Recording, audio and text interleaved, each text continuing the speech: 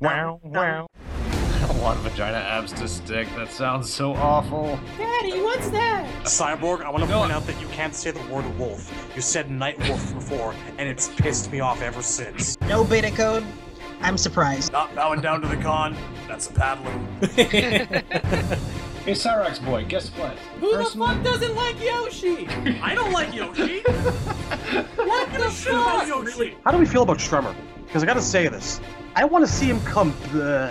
Yes, but it's because I'm actually peeing in a bucket at the bottom of my seat. So, Naitara's design. You know, you're saying Naitara again. Oh shit, thank you. Just let it go. I'm on so many drugs at the moment. Great. Glad to hear it. Alright, well, I'm done being serious. We can talk about the taste of cock again. If that's what you guys want to. Wait. What? This is my fucking ass hanging out. What, bitch? Are we Guys, even not recording right understand- now? We're not recording, of course not. wondering. Nobody's gonna listen to this. I hear like the sound of like bullets being loaded into a chamber and like shots being fired. Is it like an air gun? I don't. I'm hearing like Russian roulette like right up next to the mic. What's going on? Yep. Definitely taking shots with a rifle. Welcome back to the Nethercast. I am Cyborg, and I am joined, as always, by Temp, Razor, and Shad. And today we have episode 66, and Injustice 2 is out. We have gotten our hands on this filthy, dirty game, and we played through story, so expect full story spoilers. We probably won't get into arcade endings, because I'm sure not all of us have gotten through all of them yet, but we will go through the entire story mode, or at least give our opinions on it, as well as general thoughts on the game, and we'll be addressing the zoning controversy that's going on. So look forward to all of that and more on this episode. Thank you guys for tuning in. Hey, real quick off the top, go ahead and join the Nethercast Guild. It's on both Xbox One and PS4. I will get those codes here in a second. If you haven't watched my video on the channel where it kind of points both of those out. But yeah, we put a guild on there. Django created the one on Xbox, and we got one on PS4, which is where most of us are playing, as well as most of the people in the Facebook group currently. The Xbox One is VF610, and the one for PS4 is Z8X9G. So definitely go ahead and apply for those. On PS4, we're getting down to limited spaces. I believe we're at like 33 people in the guild. That is correct. Okay. So yeah, we're getting close there, out of 50, I should mention, and I'm not sure on the Xbox One version, but yeah, so definitely go ahead and join those guys. We are playing a lot of the guild stuff. We played the guild multiverse against the boss, and we're just working as a team. We got people that are sacrificing their gear to unlock more towers, so on and so forth, so it's a good system that we got going on here, and yeah, so check those out. We'd love to have you join the team, and also, there's a Facebook group. I mentioned this a few times before in the past, but there is a closed Facebook group. Just go on Facebook, search Nethercast. It is the group, not the page. If you go ahead and apply for the group or ask to join, we'll go ahead and approve you. And we have a nice community going on there with a lot of cool and respectful members. So it's easily the most toxic-free environment that you will have in discussing Injustice and Mortal Kombat, as Razor mentioned earlier. So, with that said, getting all that stuff out of the way, let's talk about this game. What's up, guys? Nerf Aquaman. just put some more startup on the tentacles. That'll be. That thing is filthy. Oh Do you my guys God. want to start off with the zoning controversy? Do you guys want to just go into it, or do you want to do story first? Because this is definitely part of that. I feel like I have more to say about the zoning. Let's, yeah, I mean, Really? I agree with that. Honestly, like, More I'll to say about zoning the story. Wow. I'll give, Well, I mean, I have opinions on story, but I could maybe talk 10 minutes about it personally. But Other than the ending, other than one of the two endings, there's not much controversial going on in the story. So yeah, let's talk zoning. okay, yeah, we'll lead with that then. We'll lead with just kind of our thoughts on gameplay as well as the zoning thing going on, and then we'll finish off with story. We'll let that be kind of lead us the last main portion. So I guess we'll just get through everything we need to get through, and then we'll leave everything else to story as long as it takes us. We're on no time constraint here, so lead us in here, Temp. What's going on with the zoning? Because I saw somebody link to the issue, but I have not actually checked out the issue myself. Well, there's sort of like a vicious cycle going on. Some people are complaining about Deadshot and Darkseid. Believe it or not, Aquaman has not showed up much in the conversation, but I mean, he's definitely relevant. And then the people who are upset about the complaining are complaining themselves, and it's all kind of blown out of proportion. The complaining's not really that big of a deal, honestly. But the important thing is that NetherRealm does listen to this stuff, and historically, we get patches pre-Evo. Just, it happens. I wish it didn't, but it does. So should zoning be nerfed? And I'll give my opinion on that in a second, but I don't think that's even the right question to ask. The question is, should anything be nerfed before Evo? And I'll say no. I don't think anything should be patched before July, the end. Or even before August. I say August is the soonest I would touch anything unless there's something game-breaking, or if there's something in the game that's going to make the game die, like Tanya and CEO. That was going to kill our game. If we didn't change that, the scene would have died. I think. No, fuck that, I know. Thoughts? Go? Anybody? I see what I said. Go ahead. Yeah, go ahead. I see what I said last time for MKX. Give it a little while, let the game breathe. I don't know that anyone as filthy as Tanya is yet. There's ways around shit. Like, that tentacle I was just bitching about is a very, very valid counter projectile strategy. That you think Deadshot's bolts come out hard? That tentacle comes out harder. I mean, I bitch about it, but there's a reason that thing is in the game. You just gotta give it a wee bit more startup in the future. But for the time being, settle down, relax, put your feet up. Enjoy the losses. I know I am. I agree with that. I mean, I'm not enjoying losses, but I understand that this is all new. I mean, I've bitched about Ivy a lot, especially in frustration.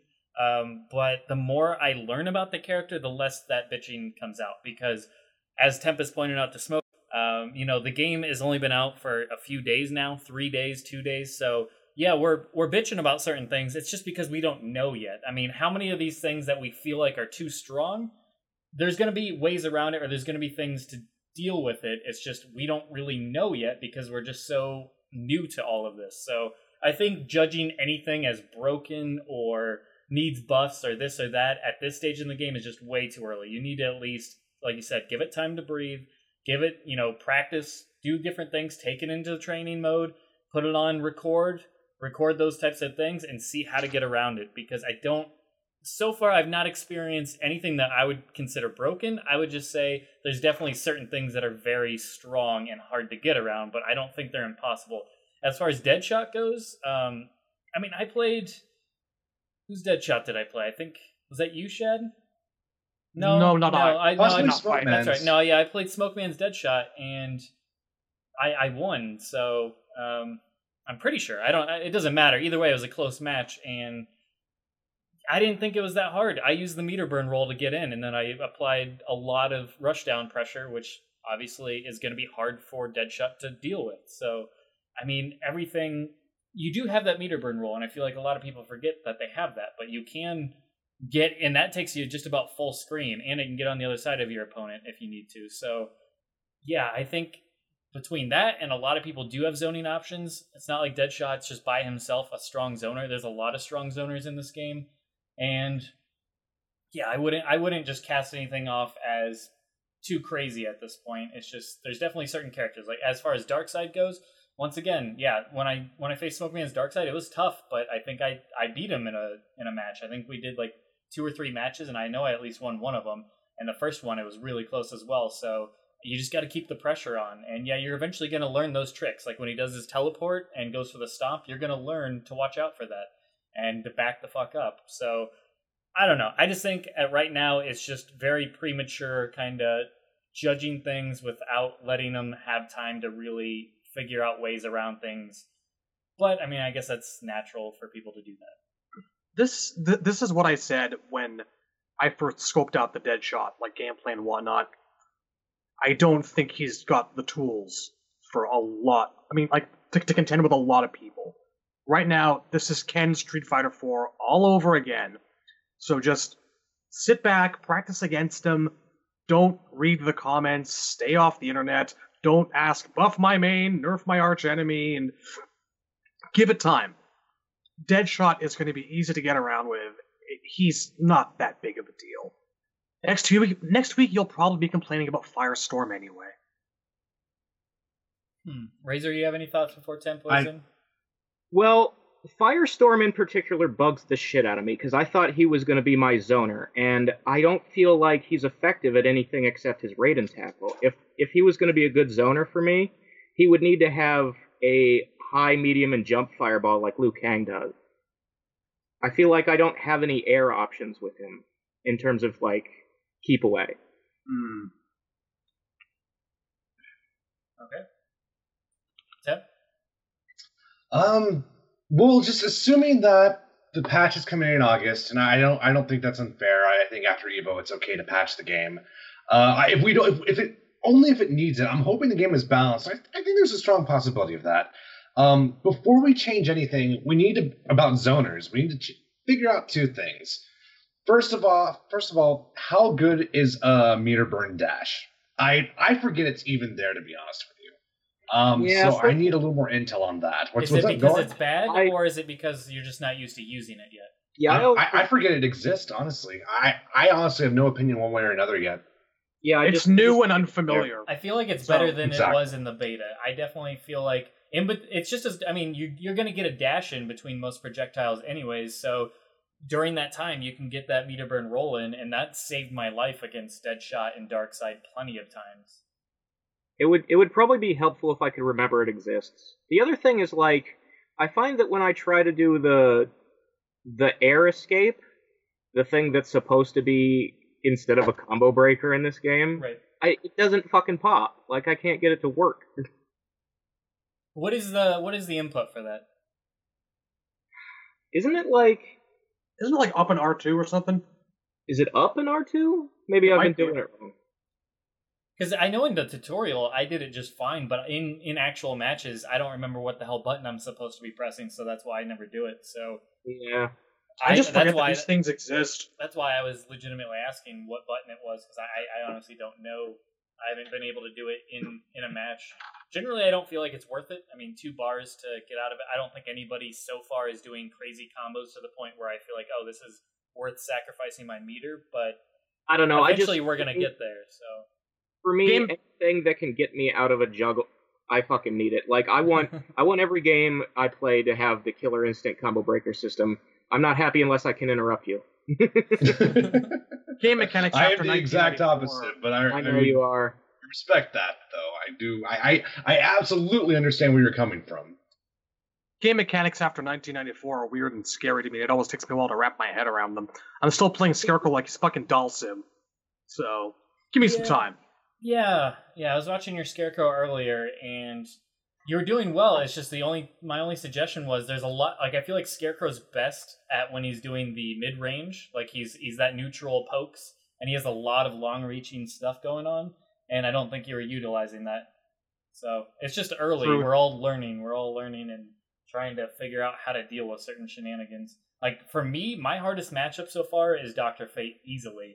And that's just because with Ivy, by default, I was going to go to zoning because she has, tendrils that come up from the air. But she has tendrils that come from the ground as well as her ability. So both of those, say, hey, zone. But then the more I played against Dr. Fate, it's like his projectiles are too damn quick for me to put my ability down safely. So I basically have to get him knocked down at the very least. And then at that point, why not just rush in, as Temp suggested? So yeah, that's been helping a lot. But Dr. Fate, yeah, he's tough for me. He's definitely been the character I've struggled. And, well, the one that absolutely destroyed me the most was Redman's Bane. I had no answers for it. He took about my entire first life bar before I got one hit on him because it was just command grab after command grab, and I didn't know how to act. Without wake-ups, I had nothing, so it was rough. But anyways, as far as the zoning thing, yeah, I just think it's too early to tell, and I think it's only natural that people are going to instantly, when they're struggling against something, especially when it comes to zoning, because zoning's one of those things that naturally rubs people the wrong way, including myself and everyone else. Everyone's had salt because they just can't get in, and the other person is throwing projectile after projectile after projectile, and you're struggling to know what the hell to do. But at this point, it's way too early to tell whether that's an actual issue or it's just something we need to learn to adapt to. Well, that's a super good observation. That's really what's going on here. It's not so much is zoning too good, too bad. It's just the community is sort of having a psychological knee-jerk to it. People get mad at zoning because when you lose to good offense and mix-ups, you feel like you played the game and lost. When you lose to zoning, you feel like you weren't allowed to play the game at all. It feels like you were cheesed out. That's why people... Exactly, and people... It feels like a waste of time. You feel like you don't learn anything.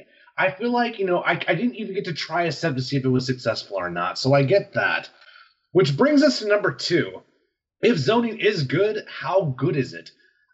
If Deadshot's good, and this is not just gimmicks, which I'll put my cards on the table here in a second, but if that is the case, I'm okay with that. It just depends how good he is. I don't mind A+ characters. There's always going to be a low tier. There's nothing. That's math. There's nothing you can do about that. It's just matchup charts. But to play devil's advocate, if I want to protect the people complaining about zoning, or I guess defend them, historically, our track record's pretty good.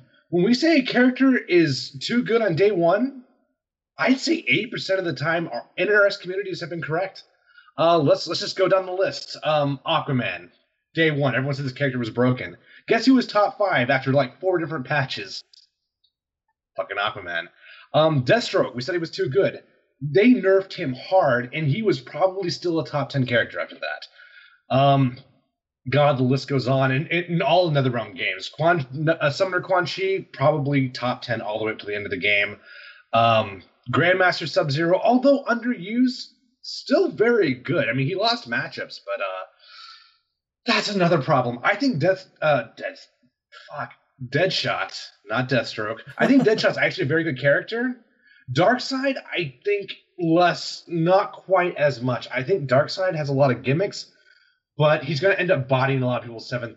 I think in the grand scheme, Darkseid's actually quite balanced, at least for now. We may find out something tomorrow, or I may research the character further. But I think a lot of characters are going to lose to Darkseid 7-3, 8-2. I think a lot of characters are going to struggle, and he's going to be one of those characters where he's not S tier, but you're going to have to counterpick. Your Blue Beetle just isn't going to cut it against Darkseid. But this whole narrative of give it time, let's adapt. Historically, that just hasn't been the case. Historically, generally, characters who are very good only get better. I think the only time we were ever wrong about this was probably MK9 Raiden. I'm sure there's other examples, but that's the only time that comes to mind. The reverse happens all the fucking time. There's characters we think are trash end up being godlike. A good example is MK9 Smoke. In my opinion, with the reset, he was number 6 in the game, and probably was better than that. I mean, probably when the game first came out, Smoke was probably a top 3 character, top 4 character. And then they took away his OTG, so he went down a little bit. But Smoke was very good, and everyone thought he was low mid for a very long time. But people didn't know how to play footsies back then. Another good example, Sonya Blade, again, MK9. Very good character. No one really knew it. I'm going to probably add MKX Tremor to that list. People were complaining hard about Tremor, and that character just fucking blossomed. Now, how much of this stuff has to do with patches? I'm going off memory here, so it's hard to say, but that's why my thesis right now is what you guys said. Let's do nothing. Let's not do anything yet. I think the reason why I feel this way, I know I'm talking a long time, guys. I'm sorry, but I'm almost done here. The reason I feel this way is Injustice Scorpion, I believe, was a genuinely dumb fuck character and was a problem and was going to kill the game. I honestly God believe that. Because they patched him, everyone changed their side. They jumped on the other side of the fence and said, no, we knee-jerked. This character wasn't dumb. He just completely and utterly shut down fundamentals. But he's not dumb. No, he's a perfectly balanced character. And everyone fucking switched sides. Everyone's heads rotated 180 degrees. And that really pissed me off. So I don't want that to happen again. Let's investigate, Even if that means killing the scene, it's worth it. If we can learn a life lesson and we can make the community better, let's find out. Let's truly find out if they are a problem or not. Because if we knee-jerk patch too early, it doesn't matter if we're right or wrong or not. The problem's going to happen the very next game. We're going to have the same issue with MK11 in 2 years. Let's find out how broken they are. It doesn't matter who's right or wrong. We got to know the extent. We got to investigate first, or it's going to happen again. Because I don't give a fuck what anyone says. Injustice Scorpion was a problem. But because the character's patched out of the game and no one can really competitively, that argument, it's in the gray. There's nothing we can do about that now, so I'm done. No, that's fine. I mean, they're all fair points, and yeah, so, well, I guess we'll just have to see, like you said, and that's probably the better way to approach it at this point. I will agree that, yeah, there's certain characters that we can definitely all attest to probably being too damn good right now. I wouldn't say anything that I've come across feels broken. I would just say there's definitely some characters that are maybe, I don't know, the only ones that I've seen so far, like, my problem isn't with Deadshot, my problem isn't even with Darkseid. The only one that I've really been like, man, this is rough. Like, this is rough facing this person is Aquaman. That's honestly the only character that so far I'm like, ouch. Because he's good at just so many things. He's good at zoning, he's good at chip, he's just got a lot of options. Yeah, what's weird is Aquaman was also very good in the last game, and it's amazing how little he changed. It's amazing how not as different as we thought he would be. He is. Like, it's strange to me. I thought that character was going to be overhauled like Green Lantern, and no, he's essentially the same character from the last game. He was maybe stronger in that game, but not by much. But yeah. Anyways, yeah, I mean, that pretty much covers it. Do you guys want to kind of just give some thoughts on the game as a whole? Just so far? I mean, we're not going to review it this week. We'll save that for next week so we can get some more time on the game. But let's just kind of give some thoughts on the feel of the game. What are we enjoying? So on and so forth. My endpoint can just be summarized as this. Sure. Guys, it's in 48 fucking hours. Come on. 48 hours. Holy shit. Your tits. Calm them. A week even. Maybe 2. A month. Not 48 hours. Get high. 420. Take a chill pill. Do drugs. No, don't. Diet crack. You're, no, we do. Chad is speaking for himself on this one. Never claimed otherwise. Going down a bad path here. On the topic of how the game feels. Good. Very good. It's not a box factory. We've, established that by this point. It feels nice, it feels fluid, it feels natural. It is still weirdly fast for me. I'm just not used to the overall speed of how a lot of shit comes out. I didn't play the first one a ton. That really put me off the first time, but this one feels more user-friendly, more accessible, if you will. I don't know if that's a dirty word to some people, but the entry is smoother. That's all I'm saying. Oh yeah, absolutely. The smoothness of this game, and that's how it was in the beta as well, that's what won me over. It just, things really flow well together, in my opinion, and the animations on a lot of it looks good. I mean, you still have your janky moments where it's like, oh, why did that happen? Or, that just didn't feel right. But, I mean, overall, I feel like the smoothness far outweighs any of those types of moments, and just in general, the gameplay is a blast. The characters feel like the characters, and they're oozing with personality and fun factor to them. It is fantastic. Ivy was a very, very rough go, and I'm still have a lot to learn on linking a lot of her crap and getting her the most out of all of her specials, because I'm only using a few of her specials, and there's still things being left on the table that I could make better use of. But so far, she's just it's been a roller coaster with her. I've enjoyed her, I've been super frustrated with her, I've enjoyed her, super frustrated, so on and so forth. But overall, I'm starting to really, really like what she has, and she's just a lot of fun to play so far. And that's pretty much where I am with Scarecrow. There's things where I'm like, God, I want you to do this thing so much better than you do. It's not how I thought you would do it, but it's early days. I gotta learn. Right. And I need more I need more abilities for that fucker. I really do. Yeah, I'm still curious about the abilities. We haven't been really using them because nobody really has anything that they're like, oh man, we got to play with abilities so I can use this, because abilities come very, very rarely as it is. So I'm curious. I only have one for Ivy, and I've poured a lot of time into her already. I got shit for Blue Beetle, who I can't stand the playing style of it. I think the game's just fucking trolling me at this point. I got a couple things for Batman. The one I have equipped, because it takes up 2 slots, it changes his trait from fluttering around you and then you have to press the button again to immediately going after them. Much nicer. But my Batman's level 20, so if I wanted to play with gear, I'd body you guys because my stats are higher. Yeah, we'll get there. We'll all get there, and I look forward to that day where we can play with abilities and the stats are reasonably all the same between us. But yeah, right now it's rough. But I'm enjoying just base Ivy. I do want to see what all our options are. So far, the only ability I have, I don't really feel like it's worth even changing out. It changes out her ground tendrils for a single tendril that goes. It's like a single vine that comes up right in front of her. So it's no longer a zoning tool. And it comes up right in front of her, and it goes full, like, to the top of the screen, and it's pretty quick, and it does more damage, but, I mean, then you lose all your zoning potential, which can be rough. It's at least nice to have that as an option, so on the fly, if you need to switch to zoning, you can do that if your rushdown's not going well. So that's tough for me to switch that out, but I'm curious what else she has, because I know I still want the healing patch instead of the thorn patch, just because I'm not really good at traps like that. I'd prefer it, but I mean, if I'm switching more to rushdown and corner pressure, maybe the thorn patch can be better use at that point.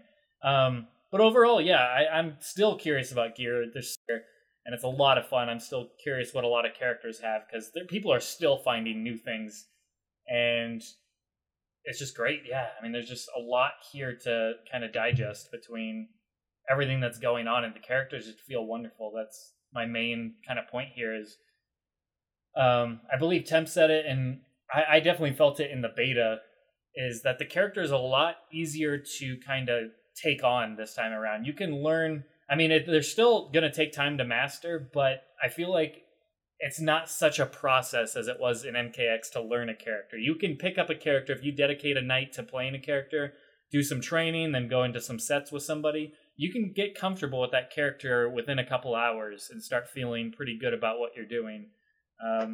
And that's tremendous. That's awesome that it is like that. And there's so many characters that seem fun on this roster. I wanted to ask on the topic of abilities, how do you feel about the drop rate?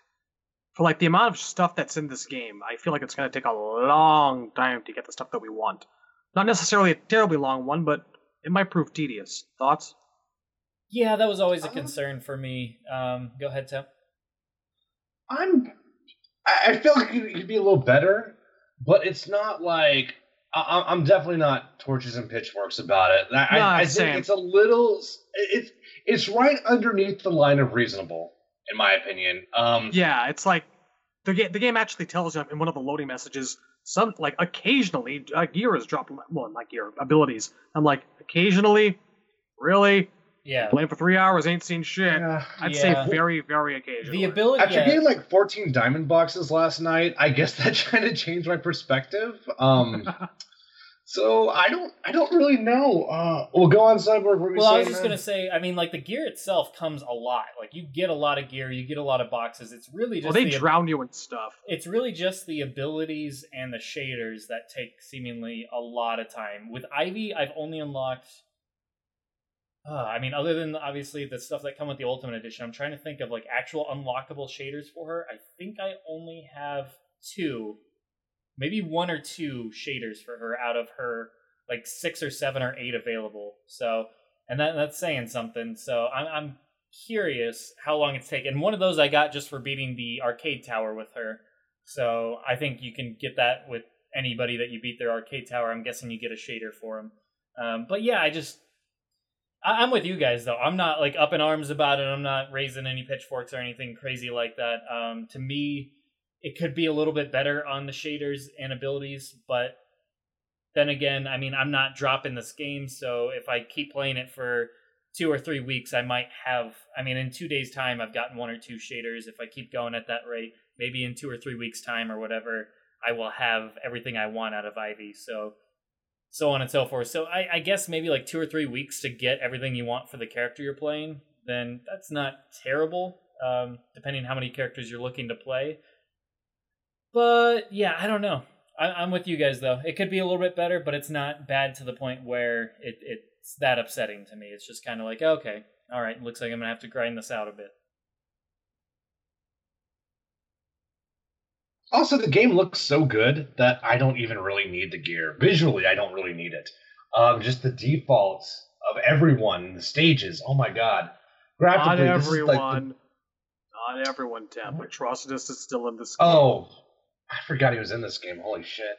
Yeah, I'll throw Catwoman in there too. I still think out of all the faces, hers is the only one left that doesn't look right to me. Everyone else looks good in my opinion. Except for Atrocitus. I completely fucking forgot about Atrocitus too. But God, the character models look so good in this game. I'm better actually than the beta even. But yeah, go on. no. I just want to drop this in. I'm, as BC suggested before we started recording here. I'm currently doing a series of AI fights to level up my Scarecrow, and I just came across Atrocitus and his little portrait pic there in the ladder. And Dextar's up in there, and that cat looks like it wants to die of embarrassment from being next to him. That's all I wanted to put up. The game doesn't like how Atrocitus looks, alright? To be fair to Atrocitus, I think with the shader that actually gives him his classic color scheme where his legs are black, his arms are black, but he has the red torso, the red boots, and the red arm guards. I mean, it's still his like lava rock gear, but it actually has the right color scheme to it. I think that helps a lot. I know Razor and Redman, I think both have the classic shader for him, and it actually makes the character definitely much more tolerable. Well, that's good. I'm gonna have to put in some practice with, well, not practice, but I'm gonna have to at least put some AI fights with this guy on because I can't look at this thing anymore, you guys. I just can't. I'm checking now. I'm trying to see if I can find that shader. I think it looks good. And from the beta, there is certain lava rock stuff, like gear for him, that makes him a little less bulky. I mean, you're never going to get down to like his normal, what you would expect from the character, but at the same time, I remember from the beta, there is some smoother armor that doesn't look so bulbous, I should say. But yeah, I mean... But if I'm not mistaken, we can't fix that face. No. Which is always going to... It's always going to kill it for me. Sad. Yeah, I'm sorry. They're not going to be able to I fix see it. this Riot's unless, Revenge is what you were looking at, right? Probably. Unless Comic Atrocitus becomes like a I don't know what premier it's called, but... it's not going to be. But you know what? I got to stop bitching about that. You've covered that ground. But yeah, overall, yeah, the character models and the arenas, oh my gosh, the arenas just look fucking amazing. This is a beautiful goddamned game. Yeah. People, like, on a lot of forums who aren't even, like, paying attention to fighting games are like, this game just looks nice. Yeah, I will, it does. like, I think this is the first NRS game where I like every single stage that's in it since MK2. High praise. I mean, they look really, really well polished. I mean, they actually look. I mean, it's you can still tell it's a game, but I mean, if you got rid of all the HUD, you got rid of the characters, and you just showed the arena, I mean, that would. I mean, you could see this in like a highly budgeted animated movie or something, like a CGI movie. It looks that damn good, like a Pixar film or something. The facial animations in like the story mode cutscenes are definitely like CG movie quality. Oh, like, yeah, definitely. I can't think of a video game that looks this good in terms of it's insane when there's a close-up camera on a person's face and they're talking. I will say this. That's true, but for like maybe 95% of it. I don't like being the negative Nancy here, but there was a couple moments in that prologue with Kara where I was like, "Jeez, your mouth. What's going on with your mouth?" Yeah, you're gonna but get. That was like that was it. That was like literally the only point There are where I some was like, slightly less polished NPC models in that first chapter. Sure, but yeah, it's crazy and then we can kind of transition into story and kind of just talk in general about the game as well, but with a focus on story. But yeah, when we were watching the story, it was like this honestly did not feel like a NetherRealm, and I'm not trying to like sound rude, but it felt like a different studio made that story, the cutscenes, because it looked that damn impressive. So that's good. Kudos to them. How long ago was MK 2011? 2011. It's been 6 years. 6 years plus, actually. No, seriously, going back to the 2D games, people are like, they don't know how to model female faces. The hair looks weird. So, years and years upon years of hearing that, they have to take that kind of criticism into account. And we're seeing kind of a culmination of many, many complaints and their response to it, and they're listening to it. And we have what we have here right now. And I can't say anything apart from I look forward to the Harley Quinn Rule 34. Oh god, I'm talking out loud. Nah, seriously, kudos, guys. This game looks friggin' fantastic. The models' faces look friggin' fantastic for the most part. Still some complaints about the hair from a lot of people, but I've never cared that much personally. think it looks fine to me. Yeah, no, I just like when we were watching the story mode, seeing like Harley Quinn's face, especially, and a lot of the facial animations and them showing emotions and conveying, like when Green Arrow and a lot of them just kind of give that look. You can tell what the character is thinking just by looking at them without them saying anything, and that is awesome. Like that is a first for them, and you can really tell what the hell is going on and just what this character is all about. And yeah, it was. I don't know if they just revamped how they motion capture the faces, but you could feel the actors coming through these characters. It was tremendous.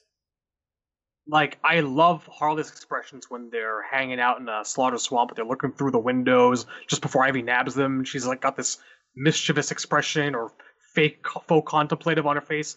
It is wonderful. Like, that's a great freaking point. Yeah. And just, okay, and more on the story. Even the camera angles and everything had a more cinematic feel. It didn't feel like...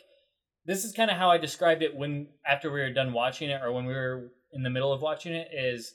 I said it no longer felt like a fighting game with some cutscenes thrown in, like shoehorned in. It felt more like a movie with some fighting, put in. Like it felt like the complete polar opposite. It felt like you were actually watching like a CGI movie that just happened to have fights in the middle of it, rather than the opposite. That's great. Anybody else gonna say anything? Are you just gonna... We are doing a podcast here. The greatest praise I can give the story mode is that when I was watching it, I really wanted to know what was going to happen next. And that's kind of rare for a video game storyline in a fighting game. Which, even though I praise all the story modes, even MK9, despite all its problems, I think did a lot of things right. I was okay with... I like the overall structure of it. But like this was like watching a movie. I don't think that was really true of the other story modes. The reason why I'm being so quiet is because... Even though the story mode, I think, is probably the best one NRS has ever done, I'm just better at talking about the problems than I am about talking about the good shit. So all the shit I have is criticisms, really. Only one or two I really want to go over. But yeah, I think it was excellent. I think the thing about the story mode that makes it harder to have a conversation about than others is that they didn't do anything gigantically wrong. Like, it's easier to complain than it is to praise. Well, for you guys, not for me. I like talking about the things I liked. So maybe I need to carry this conversation to start. There's nothing I would qualify as gigantically wrong, but there were a couple of characters who I felt were used not optimally. That's true. Like, I did notice, like, one of the things that bugged me a little bit about this one is, like, at least in MKX, everybody who showed up a minimum of twice. But in this, like, the Robin chapter seems to be only there to justify why he's not Nightwing on the main roster. Sure. And, like, the Joker only shows up once. Grid only shows up once. Scarecrow-induced gas fear hallucination. That's my problem. I was hoping it was not just going to be that. I was hoping there was going to be a bit more to Joker, but in all fairness, Joker is kind of a major character to have in any story. And to reduce him to any kind of a cameo role is a tough thing to do when he's kind of a scene stealer. It's a thing where I don't know how I can say anything apart from I didn't want this to be what was happening, but I'm not surprised it is. I was hoping for something a little bit more unpredictable, but I don't know. Well, go ahead, Razor. I don't know. Are we going into spoiler territory, or are we going to talk about? We're not it's talking about the arcade endings, but yeah, full spoilers on the story. What I was going to say though, just to give an opposite opinion of what Shadowlose was, is actually really happy that Joker was just a hallucination. Because dear God, I did not want them to pull this. Oh, the character comes back to life, or the character's not really dead, or it's another universe Joker again, and so on and so forth. Like I liked it as a. A lot of people, predicted that he was just going to be a fear gas hallucination. I think that was one of the earliest predictions as soon as, people trying to think why he might be coming back. But predictability is not always bad. I mean, there's a lot of times where something is predictable, but it's the right avenue to take. And if they would have just thrown something in there for a twist or a surprise, I would have been really... I'd be in your shoes, I guess. I would be more complaining that really we're just bringing this character back into the fold when he already served his purpose for Injustice. He was the whole cause of all of this. He was the most successful villain of all time because of his actions in the story mode. This entire series is based off of his actions, so I love the fact that the way he was used here was merely to test Harley, and it furthered her character development, which I thought this game was tremendous at with character development, because Harley's always on that edge. You always get that sense like this character at any moment could snap and go back to being a villain. But no, she persevered, and I love that aspect about her. Is she's further going towards the side of responsibility, and I love that. See, I was very happy about that because it's not often that like post Joker Harley gets a lot of exposure in video games and whatnot. Like honestly, it's kind of like an animated series and occasional comic thing, and even the comics tend to waffle between having her be obsessed with them for whatever reason day of the week, and being her own person again. So seeing that part of her, the Harley does not need Joker. I was happy with that. I guess my problem with the notion of a Scarecrow-induced Joker fear hallucination is that fact that it's actually a really old concept. It actually kind of dates back to Tim Burton's original plans, or the original. I don't know if Tim's, but like before Joel Schumacher had the notion, like before Joel Schumacher took over, right? Like that's one of the ideas that they were tossing around. Batman like, triumphant. Robin coming in, and like Harley Quinn was like going to come in as like a lost flame of Jack Nicholson Jokers, and Scarecrow was going to be there. It was going to be like a Scarecrow Harley Quinn movie. I remember this idea was being tossed around for a while, and that's how it's an old one. Yeah, it was going to be Batman. So yeah, it's like I believe. Something like that. And, Arkham Knight just did this whole Scarecrow Joker thing.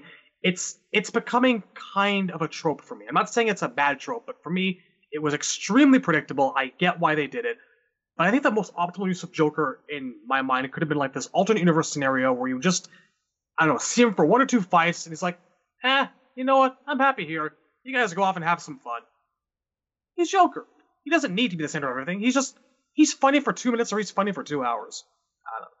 I guess, yeah. It's probably, for me, it's more Joker fatigue, just like with the roster in general, why I don't have any desire to play him is if he was anything else, I would just rather he not be in the story mode, I should say.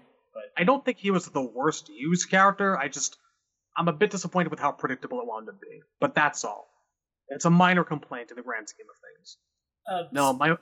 Go ahead. My vote for most misused character, I'd say, would be Dr. Fate. I would agree with that wholeheartedly. I'm amazed. Number 2. I'm actually amazed you're not like slavering blood and frothing at the mouth about this. I'm going to go on a rant. I enjoyed him in story, but yeah, Redman was definitely super pissed about it. He, like, before we watched the story, my only thing going into the story was that Redman said he hated it, and I wasn't sure. Like, after watching, I was like, why did you hate that? I thought it was amazing. And it was purely, well, not purely, but for the most part, it was just the Dr. Fate usage. And I agree with him. I guess I can just overlook that and just appreciate the rest of it. But for me, I agree with him. Dr. Fate was easily, like, pretty much made into just a complete joke. First, he starts off with, he's just kind of a dick. Like, when I was talking Hello, everyone. Here I am. Here is some cryptic bullshit. I'll see you later. Well, would you like some more cryptic bullshit? Here you go. I have to fight you because of cryptic bullshit. Blah. The way I look at it is there's going to be a lot of people that are experiencing Dr. Fate for the very first time. And a lot of casual fans are going to be playing through story mode, and that is going to be their only exposure to Dr. Fate. In the gameplay, like in-game, he's great. I think he's going to get a ton of fans just based off his gameplay and his look alone. People are going to be really curious about this character. But if you're going off story mode, this is a character that comes in, gets bodied by Green Arrow and Black Canary. So he already loses, and he's clearly just being kind of an asshole. And then he's conflicted for the rest of the story, taking off his helmet, not sure what the hell to do. And then he goes as far as to help out Brainiac because of the order, because Brainiac's going to establish order, whereas Batman and Superman fighting all of this time has just caused chaos. So I get that aspect of the character, but dear God, then he basically is going to allow Brainiac to take Earth. And then he gets beat. How does that? I can't say I'm a Dr. Fate expert. Is this a thing? Are the Lords of Order that stupid? I have seen evil Spock thing. Seen comics where they are dicks like that, and I have seen a lot of stories where there have been multiple Dr. Fates. There's been a lot of people who've worn the helmet. They are frequently Naboo's bitch, and it does kind of suck, but it's true to canon. Yeah, and then fair enough. Okay, so he gets beat. Once again, he loses. So his only two appearances in story, he loses both times, which is a problem with the chapter system, not so much the character. But then he gets beat twice, and then he gets his helmet. Then it gets crushed, which is basically just adding insult to injury. He just gets his helmet crushed, and then he just gets fucked by a tentacle, and then he's dead. So, yeah, I mean, this character, his entire existence in story mode, he did just basically get shit on and was made to look like a giant joke and a dick.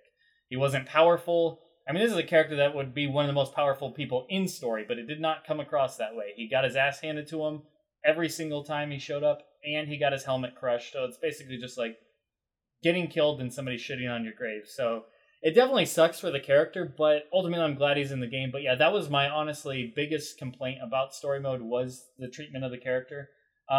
Real quick, just so I can get some other thoughts on characters out there before I hand it back to you guys, is I thought Scarecrow and Ivy, although they once again had the jobber treatment just about like every other villain in this game did, which isn't really surprising. I liked Scarecrow and Ivy's performance so much in story mode. Like, I loved every scene that Ivy and Scarecrow were a part of. Robert Englund as Scarecrow was phenomenal. Don't know why I didn't think about that before, but he was absolutely amazing, and I loved every scene he was a part of, and I loved every scene Ivy was a part of. I loved when she took control of Harley and just how fucking the way she talks to people was amazing. She burned people she burned Cyborg really good by the waist down comment. That's what I was referring to in the Facebook where I was like, Ivy hurts. She just really hurts. Yeah, she is. So yeah, I love them, and they were my standouts of the story mode. But yeah, continue with your guys' thoughts. Okay, most improved character is Green Lantern. Now, on the topic of characters that were just kind of there for one shot to serve a purpose, I kind of got exactly what I was expecting out of Atrocitus, so no hate. Hal Jordan! No, even better. Rage! He literally uses the rage from MK versus DC, and I actually liked it. It was because it's appropriate. That's what he does. Comic fans playing this game are going to be like, they didn't say that in the comics. What are they doing? Is that what they're thinking? And that one is going to go over so many heads, and I kind of love them for it. It's wonderful. But, like, they put so much effort into actually making Hal, like, relatable, flawed, kind of likable, and despite all the horrible shit he's done as Yellow Lantern, and you want to talk about misuse of a character in the first game, holy Christ. This one, holy hell, did it ever make up for, like, the way Hal was before, and I was extremely pleased with all the Hal content in this game. No complaints. To be fair, that arc is pretty similar to stuff he's gone through in the comics from when he was Parallax and then came back. Yeah, but, I mean, did he get bitch slapped around every 3 seconds like he did in Injustice 1? Because Injustice 1 Yellow Hal was like MK9's Baraka or Shiva or anyone who was not a main character hero. He was there to lose.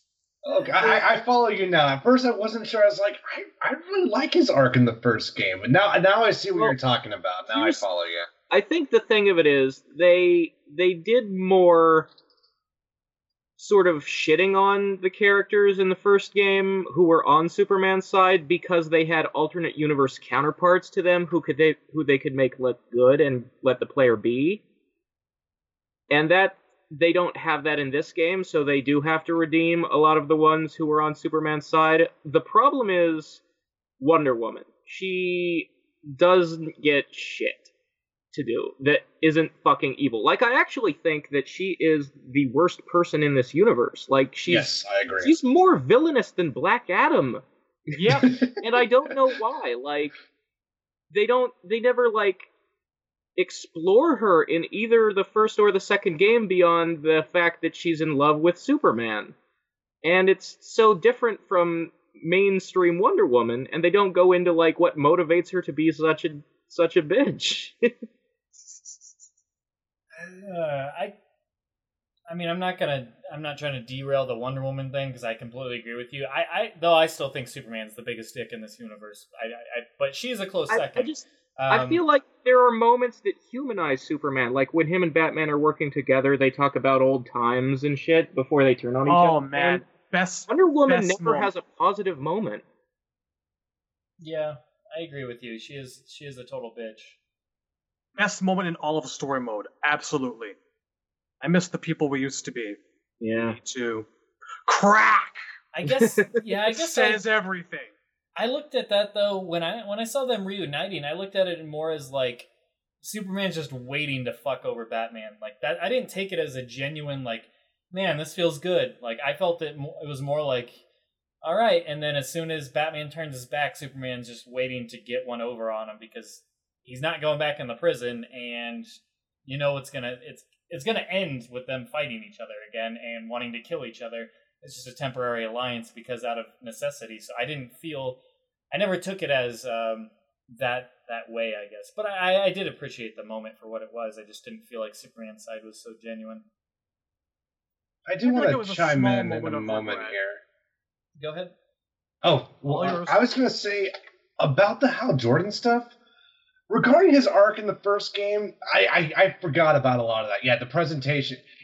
It's kind of funny because my problems with Hal and Dr. Fate are kind of in the second game are kind of similar. I'm actually okay with the size of Dr. Fate's story role. I'm okay with Jobbers.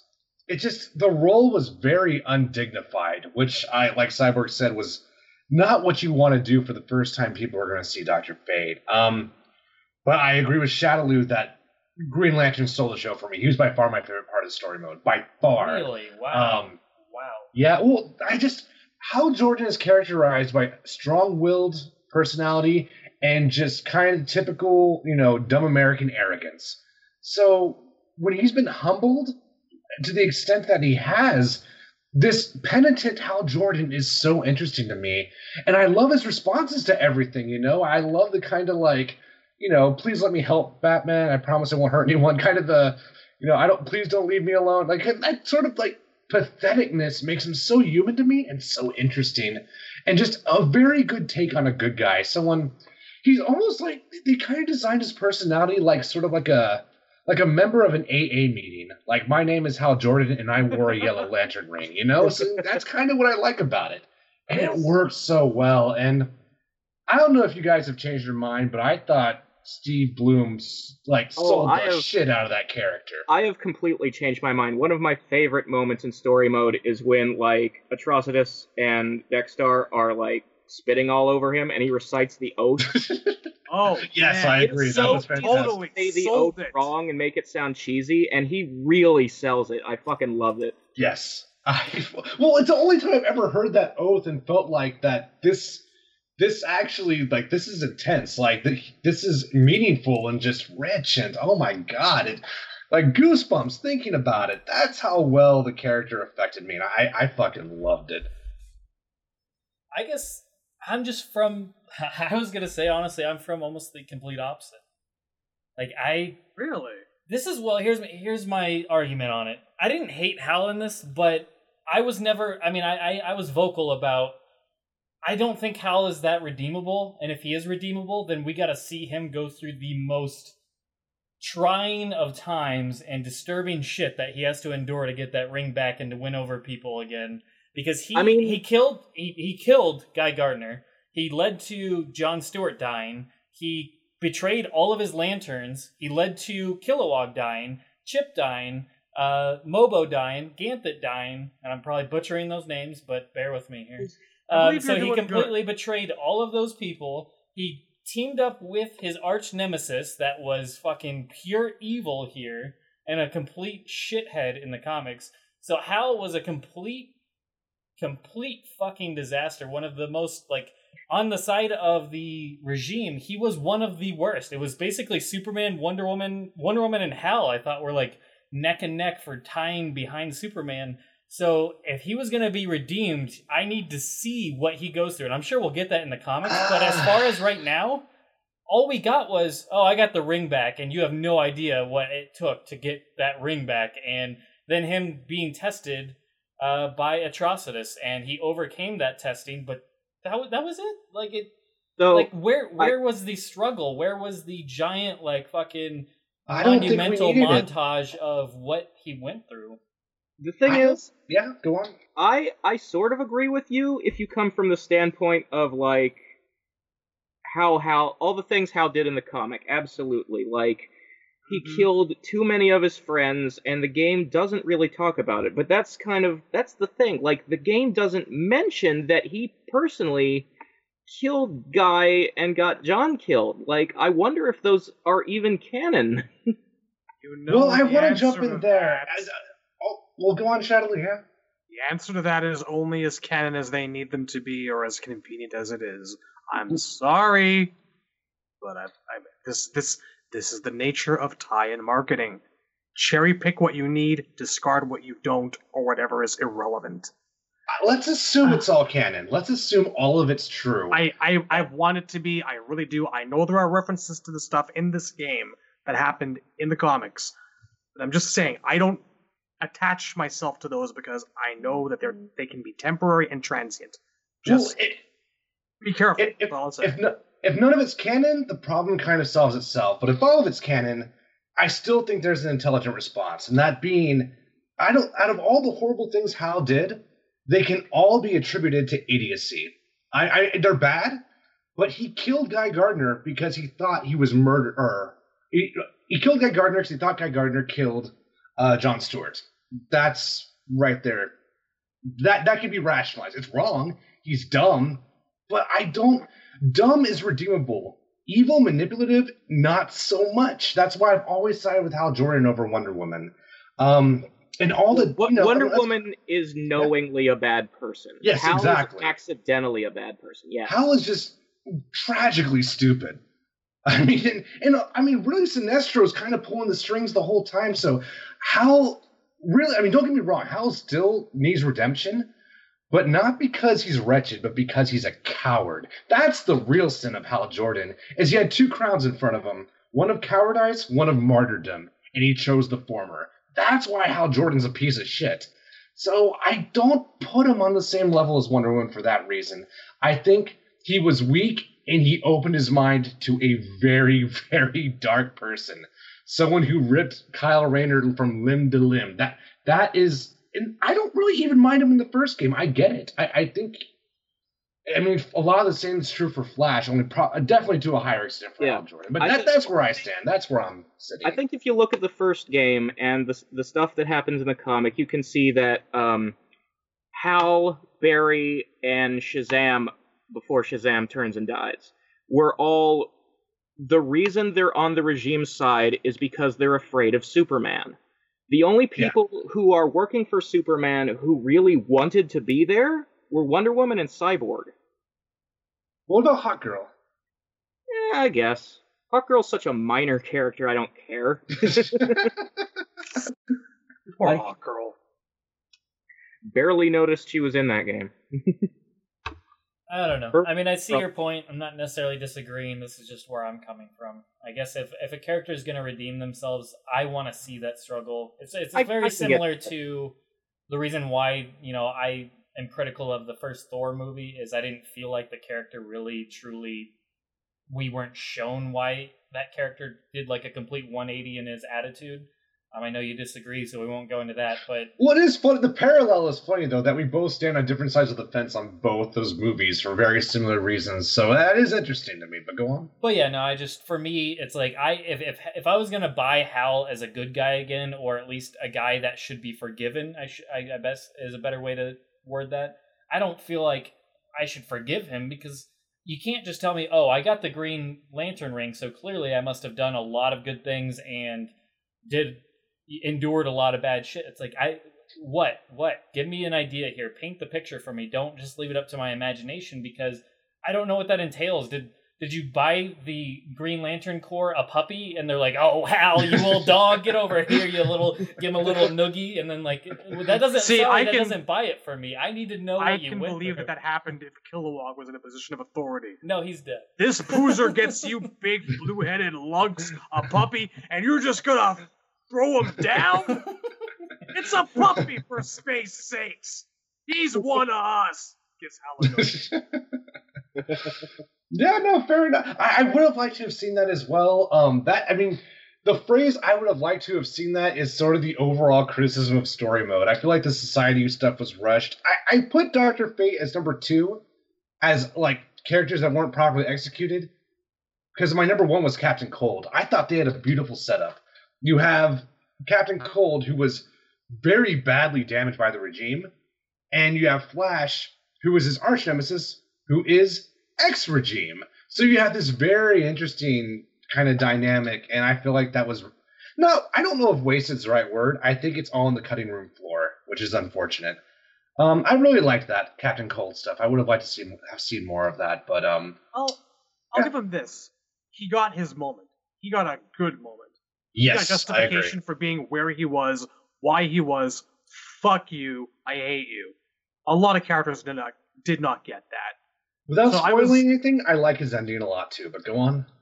I have really got to get on that. Everyone says Captain Cold's ending is the greatest thing since sliced bread, and I got to go do this tonight. It's good. I mean, don't go into that mentality. You'll be disappointed if you're going in with that mentality. But it is very fair good. enough. It's pretty good. I liked it. Yeah, I mean, Captain Cold for me, I get, leaving that on the table, I agree. He's a character that deserved a little bit more. Would have been nice at least to have a little bit more. But for me, my second most, crappiest use of a character was Swamp Thing seemingly had no role in the story at all. He just was there. I mean, I get it. God. At least he's there, but I mean, all he did was say, yeah, this is my swamp now. Shrek is love, Shrek is life. And then he shows up at the end just to be like, yeah, mind controlled. And that was it. Yeah, he's probably my number 2. He's also a character that just lost twice, and that's all he ever did in that entire story. I wanted to say that I knew what was going to happen with him was going to be the same with Atrocitus. Atrocitus, I'm looking at him and I'm like, you are going to be a cameo if you have any relevance in the story because your story is too big to be contained in a Brainiac story. Sure. I kind of figured that going in. Swamp Thing, I'm like, you could have a really interesting role to play in a game which is about this really advanced AI and cybernetic death troopers invading Earth. You could be important. Nope. Yeah, I see Atrocitus for me, the reason why I wouldn't even really include him on that list is because, Atrocitus is going to go fight another day. He might serve a larger role in the future. Maybe Injustice 3 is more a Galactic Lantern battle or something, which would be cool. But for, Swamp Thing, it's at least Atrocitus served a point. He was there to test Hal and really push him and to show us at least something of him overcoming those urges of rage and to show that he's at least a better person now than he was before. He's not going to give in to that easy temptation to go down the easy path. Swamp Thing did nothing. He just, like I said, it was just, hey, I'm here. It's a swamp. What's up? And then, hey, I'm mind controlled. But yeah, so that was a shame. I mean, that's why I don't really lump Ivy and Scarecrow into the Swamp Thing category, because they at least served a purpose. They at least did things and had cool moments. Swamp Thing didn't have a cool moment. He was just there and then he was gone, which is a shame. Yeah, that's the thing about this that I really like. We always go on about how much it really sucks that we can't play the villains for their own chapters, and I feel like as much as they could allow it without making the story overlong and facing the thoroughly impossible task of giving every character their own chapter. More about that in a second. They heard us all talk about how we didn't get the love we needed for the villains, and they gave each villain kind of, or most villains, that moment. Right. Like people with Snart, like people with Scarecrow. They have good reasons for being here. Just one-off lines. Even Deadshot. Deadshot, I figured, would be like the Baraka or the Reptile, just there to get his ass beaten. At least we got that moment. Yeah, there's a bomb in me. Kind of got no choice but to be here. Yeah, little moments. And I appreciate that. Even Reverse really Flash felt like he had something, but yeah, Swamp Thing definitely was was the character Cheetah. Cheetah's another great one that I felt was awesome in the story. She had her moments. Cutting up Supergirl's face was amazing. Using the rocket launcher, whatever the hell that was great. Like, that was a great moment. Just good shit. She's just sitting there. Hello, bang. Yeah. So yeah, she was another standout for me. Her and Ivy and Scarecrow were all fantastic. But yeah, Swamp Thing for his just lack of anything going on and just complete unnecessary whatever. And Dr. Fate for just being basically completely bodied in every sense of the word. Well, I think Swamp Thing and Atrocitus are both victims of the fact that in a fighting game based on a comic book universe, you want the coolest and most demanded characters in, but they don't always fit the narrative you're trying to craft in your story mode. So it's like okay, in MKX I was super upset that Goro did not appear in story at all, because as Day 1 DLC, first of all, they had him done. They could have stuck him in somewhere. Sure. And he should have had a role because the Shokan are important to Outworld, and so much of MKX was about Kotal Khan's kingdom. But I'm not bothered at all that Darkseid doesn't appear in this story, because it's where would you fit him? Yeah, we're it's not his time. And so that's how I feel about Swamp Thing. Swamp Thing is not a guy who gets emotionally invested in what superheroes and supervillains are up to. So, it doesn't bother me at all that he just kind of shows up for a cameo, because it's just fan service, and that's fine. Yeah, I mean, from that angle, that's fair. I definitely, I mean, for Dr. Fate's case, I at least glad he's in story, so it's not all negative. If I had to choose between what he got and not being in story at all, I'd at least probably want him in story, because it's still exposure. It's still people seeing this character and getting more personality from him. So it's not just gameplay. You're getting to see what this character is somewhat about. He's about order. He's being controlled by a higher god. Kent Nelson isn't exactly in control of what he's doing, and he's in conflict with things at times. And he's a character that's, kind of a higher power, so to speak, and just steps in when he needs to. But to establish balance or whatever, but I just I mean, also regarding Darkseid, Temp keeps asking for the Spectre to be in these games. Spectre is exactly the same, but worse, because he works for God. Well, why would Spectre do anything apart from stand 80 feet over his opponent and go, no, crunch?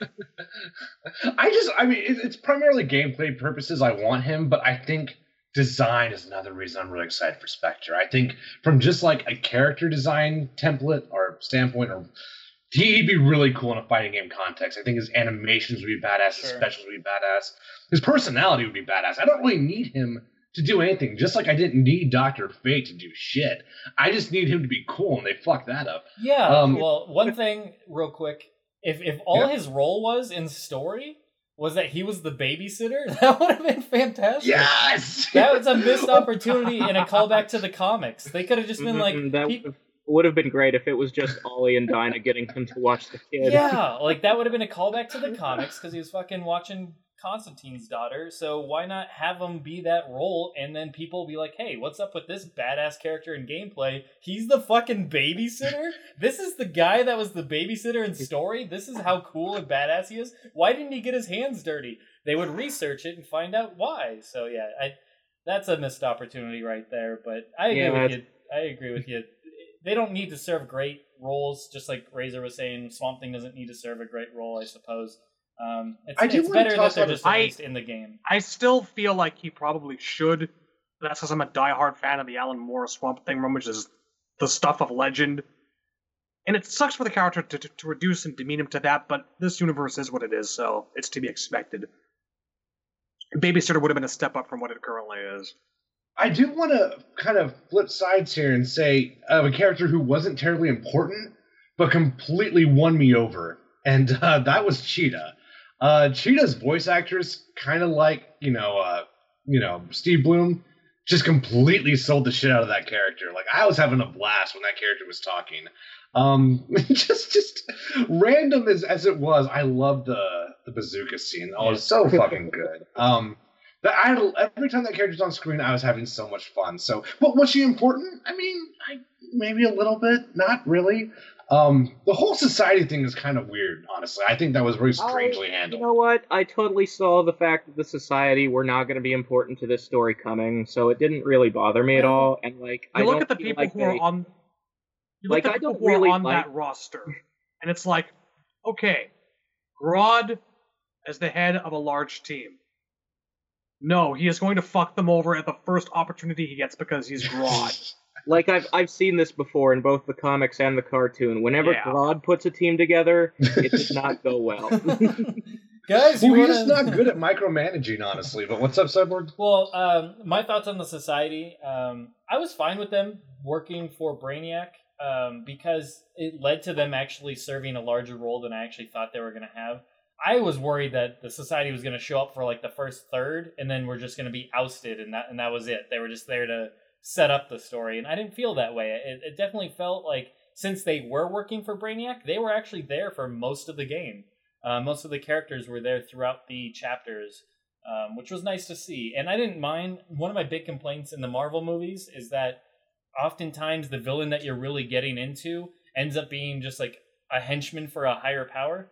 I didn't really feel that way for Grodd, I guess, in the society, because that is a common thing. It's in a lot of stuff. Like, a lot of the Zelda games will set up a guy who's not Ganondorf, and then at the very end it'll be like, haha, he was working for Ganondorf. Right. Or he was a host body for Ganondorf. Right. Or like how they used Melina in MKX is pretty much the same as how they use Grodd here. Well, that's what I was going to say. The reason why I didn't mind it is because it wasn't just like a last minute, like, oh, they were working for this higher power setup. It was, you learned very quickly that the big power. So Brainiac still was the main villain. It wasn't like we got 90% of Grodd and then Brainiac showed up for the last 2 chapters. It was Brainiac was the main threat. Grodd was working for him, but it wasn't a bait and switch type of thing where it just undermines Grodd completely. It was a partnership, so to speak. So I enjoyed that aspect. The thing I liked about how early they introduced Brainiac and pushed the society to the side is it really sells Brainiac more as the villain, because the biggest complaint I have about Shinnok and MKX is that there's not enough of him doing stuff in there. He doesn't have enough screen time, he doesn't succeed at enough things to be scary or like to make me think that he's a real badass as a villain, but like Brainiac almost successfully takes over the world. He successfully bottles a whole bunch of cities, and there's that whole scene in the middle of the game where they're all fighting against his ship and the heroes fucking lose. Yeah. That's really good stuff. It really sells. Like, I think Brainiac is the best villain NRS has done. Not to mention, I don't think they ever got Metropolis or Coast City back. So they're just kind of up in the air right now. I think they got like they got Metropolis and Atlantis. I don't remember exactly which. There was 2 cities. There was still Coast City was the other one. Yeah, it was Metropolis and Coast City that were just gone. They're not sure what happened to them, so it's not like they can't be brought back, but we're left on a cliffhanger that they didn't actually get them. The data is still in Brainiac's ship, but they weren't able to like get it. Right. And so in Superman's ending, he does successfully restore all the cities, and Batman's ending leaves it open. Right, exactly. So, which I think is interesting because it would be curious to see like where the third game takes Hal if Carol and Coast City are indeed gone. Yeah, no kidding. So which one do you think's canon? Well, the thing is, like, I wanted to talk about the endings, because I think the Superman ending is really interesting in that cliche bad end, oh shit way, where it's like, clearly the dark ending that's surprising, and it's like, how can they possibly, like, come back from this? But I also think that makes it the hardest to follow up in 3, because it's like, okay, at this point, Superman has everything he needs to take over the world and no one can stop him. What could the third game even be about? That's the Superman wins forever ending. But I guess who could rise up to stop Superman? Yeah. Like, what character could be introduced to really bring it back and stop Superman? But then on the flip side, what character can challenge Batman and all of them that's going to make them want to bring Superman back?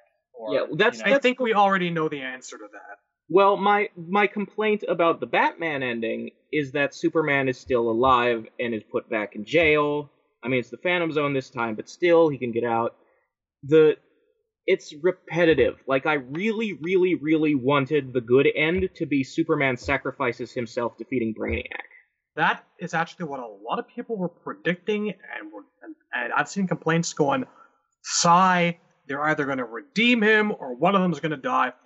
And I was pleasantly surprised when neither of those things happened. So I'm content with this. I'm with you there. I did not want a redemption Superman story. That is one fucking thing I did not want to go down. Him to die. And here's the thing: we asked which character, like who takes down Superman when he goes bad. The answer to this is very simple: another fucking Superman. Like infinite universes out there. Like this game is making the point of that. I think you're gonna get like capital L at some point.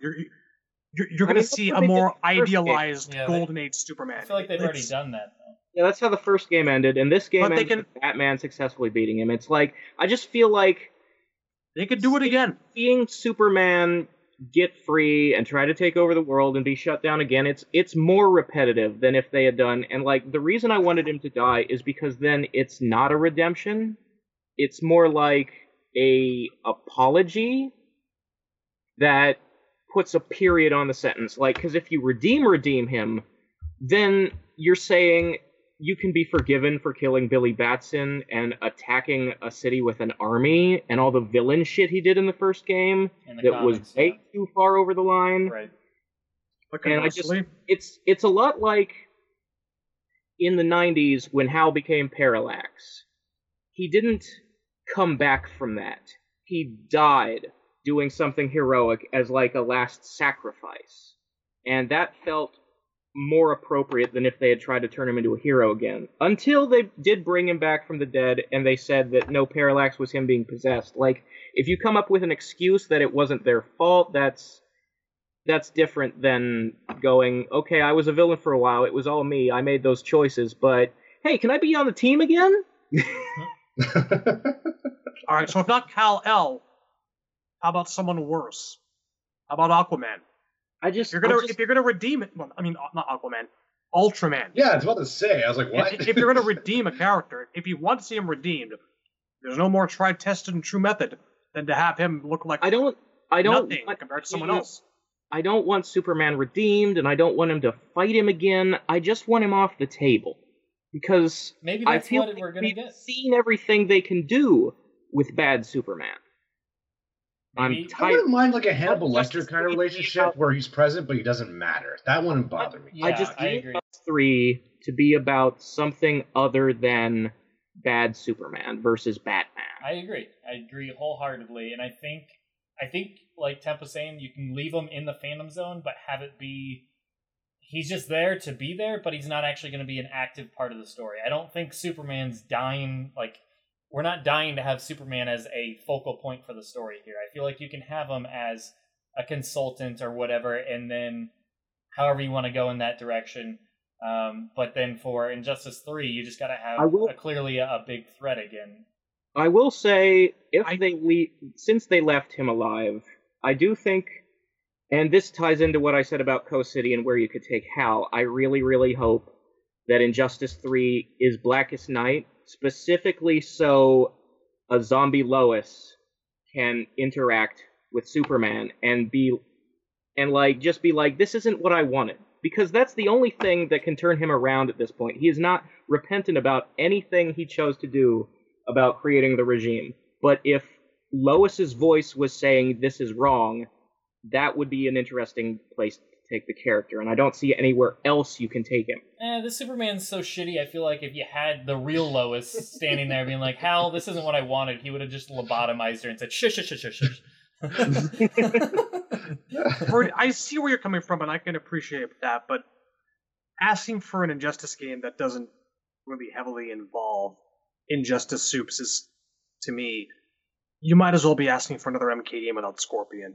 It's probably not going to happen. Just real talk, dude. Sure, but, I mean... Don't do that to yourself. Do Blackest Night, then. I I'm do not hope- going to yeah. say no, I'm not going to say no to that. I would love that. I'm gonna say no to that. I don't want Blackest Night. Monster. I'm so at a loss of like where you can take this Superman that we haven't seen before, and the only thing I can think of is have those he's lost or killed confront him. I think we don't need to do any of that, honestly. I think we just need to put him in a cage and have Batman play chess with him every once in a while. That's all we need. I don't need to explain anything. He's a dick, put him in a cage, give him a cameo so we can put him on the select screen. I think that's all we need for Superman. Agreed. If even that. What's up? See them doing it. I don't think Ed No, you're right. of putting Batman facing Superman on the cover again. Well, yeah, I mean, okay, here's where I absolutely agree with you.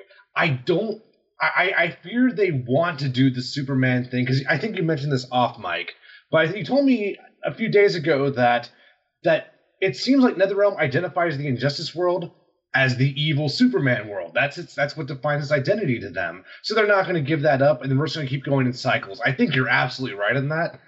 And I'm worried about it too. And if they go down that route, I guess Blackest Night's the best way to go. But I'm just speaking purely in ideals here. I just don't want to see any Superman at all at this point. Fair enough. I agree with that. I feel like put him, like you said, a Hannibal Lecter role is not bad. I think that's a really nice direction to take, where you still get your Superman, but he's not the focal point. He's not the big bad. It's not Batman vs Superman again. It's a completely different dynamic, and then it's just up to what's the situation, who's the bad guy, why does Batman need Superman's advice or whatever the hell you want to go, guidance, and how do you go from there? I mean, if we're being real, I wanted that in this game with Sinestro. I wanted Hal to have to be like, fuck, I gotta go see Sinestro in his cell. And Sinestro's all fucking like hamming the shit out of it, like, hello, Jordan. Like, that would have been so fucking fun to me, and they didn't do anything like that. Been great. Sinestro is a perfect character for that kind of thing. Yeah. Oh, yes, I love it.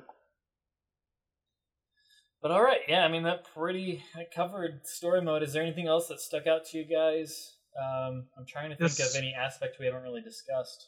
This entire notion of Sinestro as Hannibal Lecter just has me wondering which horrible character is off in the corner yelling, "Hal, I can smell your cunt." What the fuck? That would be Larfleeze. Larfleeze. Thank you. I was about to go there. Because we are of the same mind. and then Larfleeze does not wake up the next day having choked to death on his own tongue. That's a good movie. Anyway. But yeah, no, it'll be really interesting to see where they take the story in the next game. And you're almost guaranteed that we have to have another one, because with how successful this game has been, both critically and fan-wise, people are loving this game, us included. There's no way we're not going to get a follow-up, or I think at this point, the Injustice world is here to stay. I did not feel that way coming from the first game, but after reading the comics and coming from this game, I feel like you have to stick with it at this point. It has become a brand for DC and NetherRealm Studios, so I'm curious where they really take it from here, and what big bad is left other than a Black Hand and Necron or an Anti-Monitor or something like that.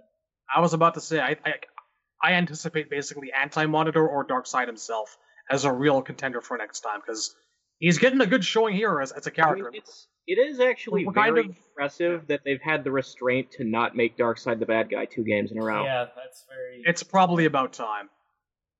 Can't say that for the movies. Yeah. Let's just do the first one with the baddest villain we have, so there's no grade of things getting worse. There's no stakes raising. Just start with the best bad guy.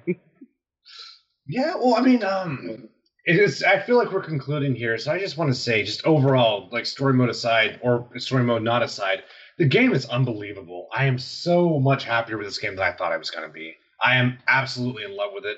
I put in over 20 hours at this point. The game's amazing. And also, to close up the story discussion in general, I do want to re-emphasize, I mean, I know we had our nitpicks and our complaints and what we had wrong with it, but I don't think any of us dislike story. I think we all like story. Isn't that correct? It's the best NetherRealm story. I think this might... Well, no, this is definitely the best story mode they've done.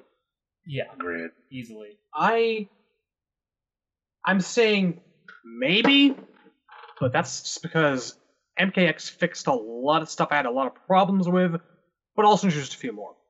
And to its credit, Injustice 2 doesn't introduce a lot of elements at all that I have a problem with. It did right by a lot of characters by me.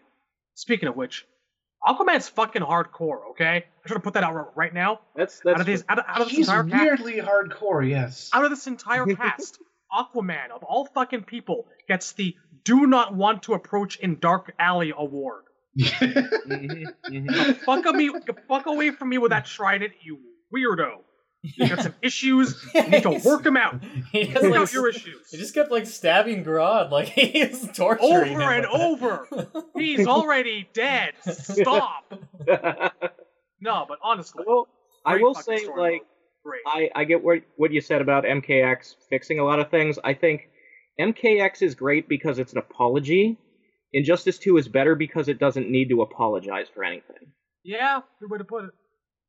Except for Wonder Woman. I'm still wondering what the fuck is up with her. I really hope this is going somewhere, because, like, even in the comics that I've read, they're all like, she's egging him on, and she's just being horrible for no good reason. Yeah, like every other character on that. Every other hero in the Injustice universe who turns, we see a moment when and why. Wonder Woman was always bad. It's very hard not to read sexism into it, but I'll give them another shot. I don't think it's deliberate sexism. I think it's just a problem a lot of writers have where they don't care about Wonder Woman. They don't look up what motivates her. Yeah, so Queen of the Hoppies. They just Here's a crowd, Queen of the Hoppies. I feel like angry warrior girl Superman, as opposed to, like, in the comics, she's supposed to be this person who brings a message of love and peace. She's an ambassador. Yeah, that's the thing. Like, I mean, in recent times, they've been going out of their way to, like, separate her from... This is the thing going back to a few years ago with the Countdown to Infinite Crisis and whatnot. Like, her snapping Maxwell Lord's neck in the comics was a shit bomb. It raised a lot of questions. Some people were pissed off. It's like, how is Wonder Woman killing people? What is going on? And since then, they've kind of stuck with that. As in, she's this character, like, unlike Superman or Batman, she has zero qualms about killing people if they really deserve it, and if she feels like there's no other choice. Here, it's like they've taken that approach and gone, yeah, that's who she always has been. It's troublesome. It's what TV tropes would call Flandersization, where you have a character trait and it just keeps becoming more and more the thing that defines that character until they're one-dimensional. Like, Wonder Woman is a person who would kill if she's fighting a Greek monster like the Minotaur or the Medusa. She doesn't need to take that philosophy against human beings. Like, but people see Greek warrior and all they think of is, like, ruthless Spartans. Wonder Woman's people aren't like that. They train in combat as for self-defense, like the Shaolin monks. They're an inherently peaceful people. Are you telling me that Frank Miller inadvertently ruined Wonder Woman without even touching her? Because I can believe that. I could see that, yeah. This is awful. And then you kick her down a hole. Sad. Alright, well that puts a bow on story, gameplay-wise, and just overall. This game is phenomenal. I agree wholeheartedly with Temp. It is better than I could have even hoped for. It is really, really good. It's, like I said, critically, it is favoring really well. Right now, I think it has like an 87 on Metacritic, which is hard to do. Like, that's not easy. And just in general, like I know IGN, there's a lot of jokes about IGN and just how comical they are at reviewing shit a lot of the times, and usually I agree with that, but like, especially in, like, it was like MK9, I think. MK9 they gave an 8, and they gave vanilla Marvel vs. Capcom 3 an 8.5, and I was like, what? So there's clearly... because they thought the bosses were too hard at MK9, that's why. Yeah, it's just ridiculous. Fucking words. So it's... I know, we know that. Yeah, no, but it's just, it's really ridiculous. A lot of that dumb shit that they just... Yeah, it just seems like they're very skewed. Like, they love Capcom. Street Fighter, etc., but they don't like Mortal Kombat. They look at Mortal Kombat as just like a gimmick. And yeah, that might have been how it was created, but it's evolved since then. But anyways, so for them to give my ultimate point in bringing that up, for them to give a 9 to fucking Injustice 2, that's higher than they've rated, I think, any other NetherRealm game ever. And that's saying something, because this game from top to bottom is phenomenal. Just for instance, we were playing last night the guild system in general is really cool for groups to be able to get together and, work as a team against things, both in a sense of all trying to pitch in to help each other out, getting mother boxes and complete challenges as a guild, etc. They have a mode where you can do like a boss battle as a guild, and there's 3 of you. And I did a lot of bitching about team battle in MKX, how it was a nice concept, but the execution was horrible. Because trying to find matches with it, and just how you can't like team up before you went in to find a ranked match or anything like that, it's just really bad structure. It flopped, and that really upset me, because all I wanted was variety in the game. I love doing one-on-one matches. I love doing sets. I love doing King of the Hills. That is the meat and potatoes of the game. But for God's sakes, I just want a little bit of some sort of cooperative element, to where, if I don't feel like competing after doing it for 3 hours, give me something where we can work as a team to kind of cool off and just relax and have fun as a team, or root each other on as a team. And didn't really have that. And with Injustice 2, this boss battle where 3 of you can take on a boss, Endurance MK style, where one of you fights them at a time, and you do as much damage as you can. As soon as your life bar is gone, your buddy jumps in, and they keep trying to chip away. And then if you have to get to the third person, then they get a shot to finish it out. That's awesome. Then you throw on the assists that the other characters that are watching can throw down to help their teammate. And like if you get comboed, they can do rockets on the person to break them out of that combo. Just stuff like that. That's tremendous. And you get diamond boxes for doing it. Like, that to me is good content. That's adding variety to the overall game. I gotta go let Zatanna outside so she can probably piss or poop. So I'm gonna go do that. You guys enjoy. I keep forgetting your dog is named Zatanna, and I get so confused for about a second. Good. What is going on you here? Continue the conversation about your feelings on the game.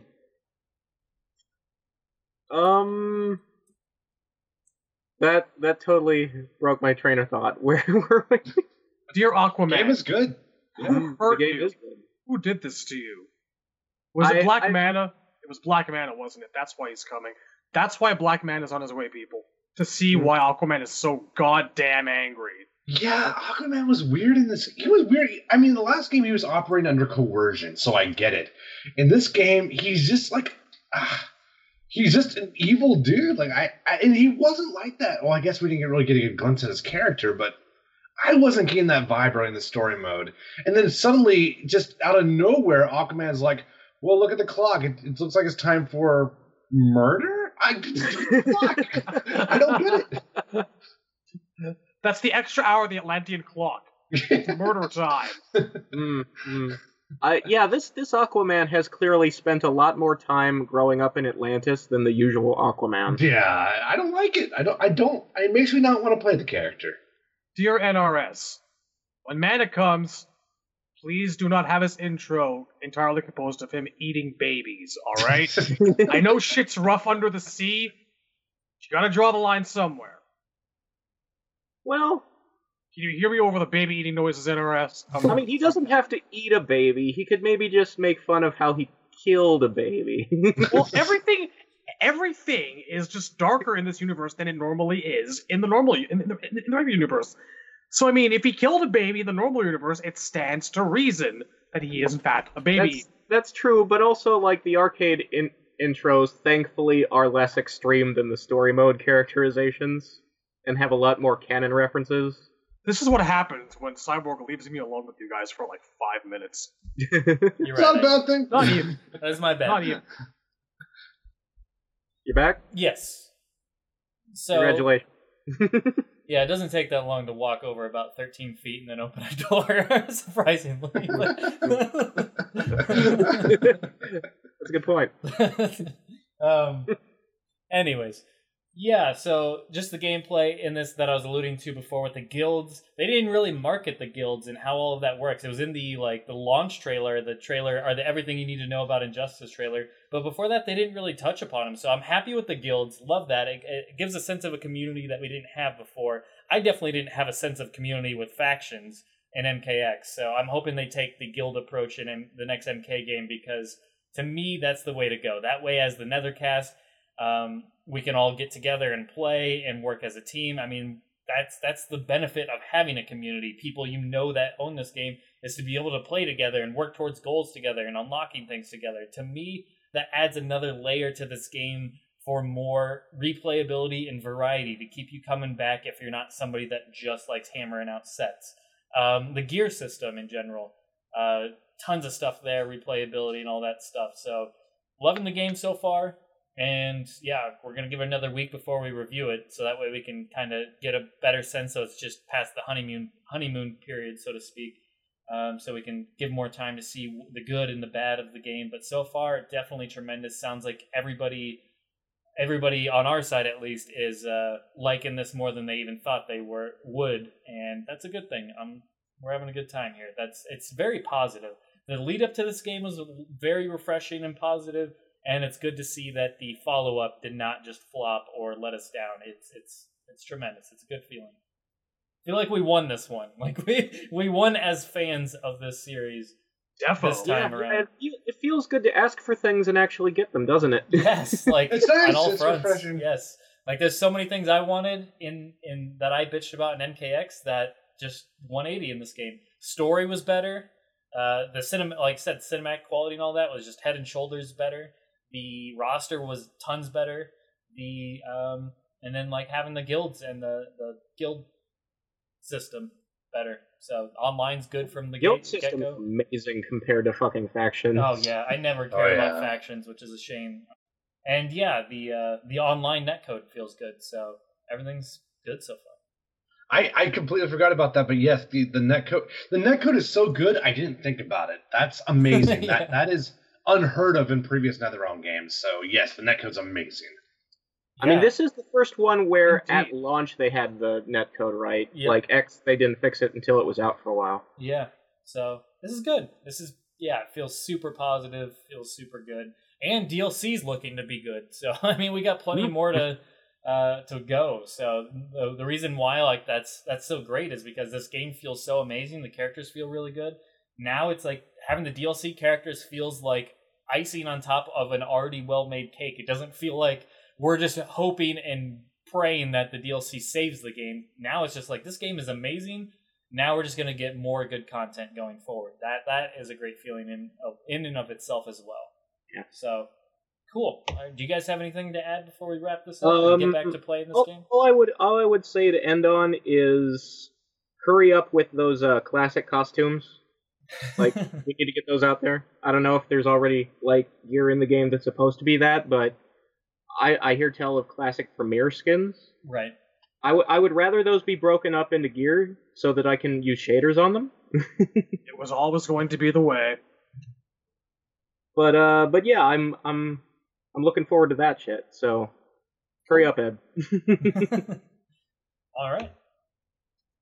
Well, if that's all you guys got, then we'll wrap up episode 66 here. Thank you guys for tuning in. Once again, check out the Facebook group. We will be happy to approve you. Check out the guild, of course, and there's more information on I put up a video on the guild, so go there if you missed it earlier and you're not sure where in the podcast I mentioned what the codes are to enter the guild. They are on the video as well, and they're on the Facebook group as well. So check those out. We're hoping to get all 50 members filled out on both consoles. That way we can have just a complete filled up community. And yeah, look forward to seeing you guys online. We'll get some King of the Hills going. We'll get some streams going eventually as well. And you guys take care. Thanks for tuning in, and see you next time. Love you as always. Take care, peeps. I'm Batman.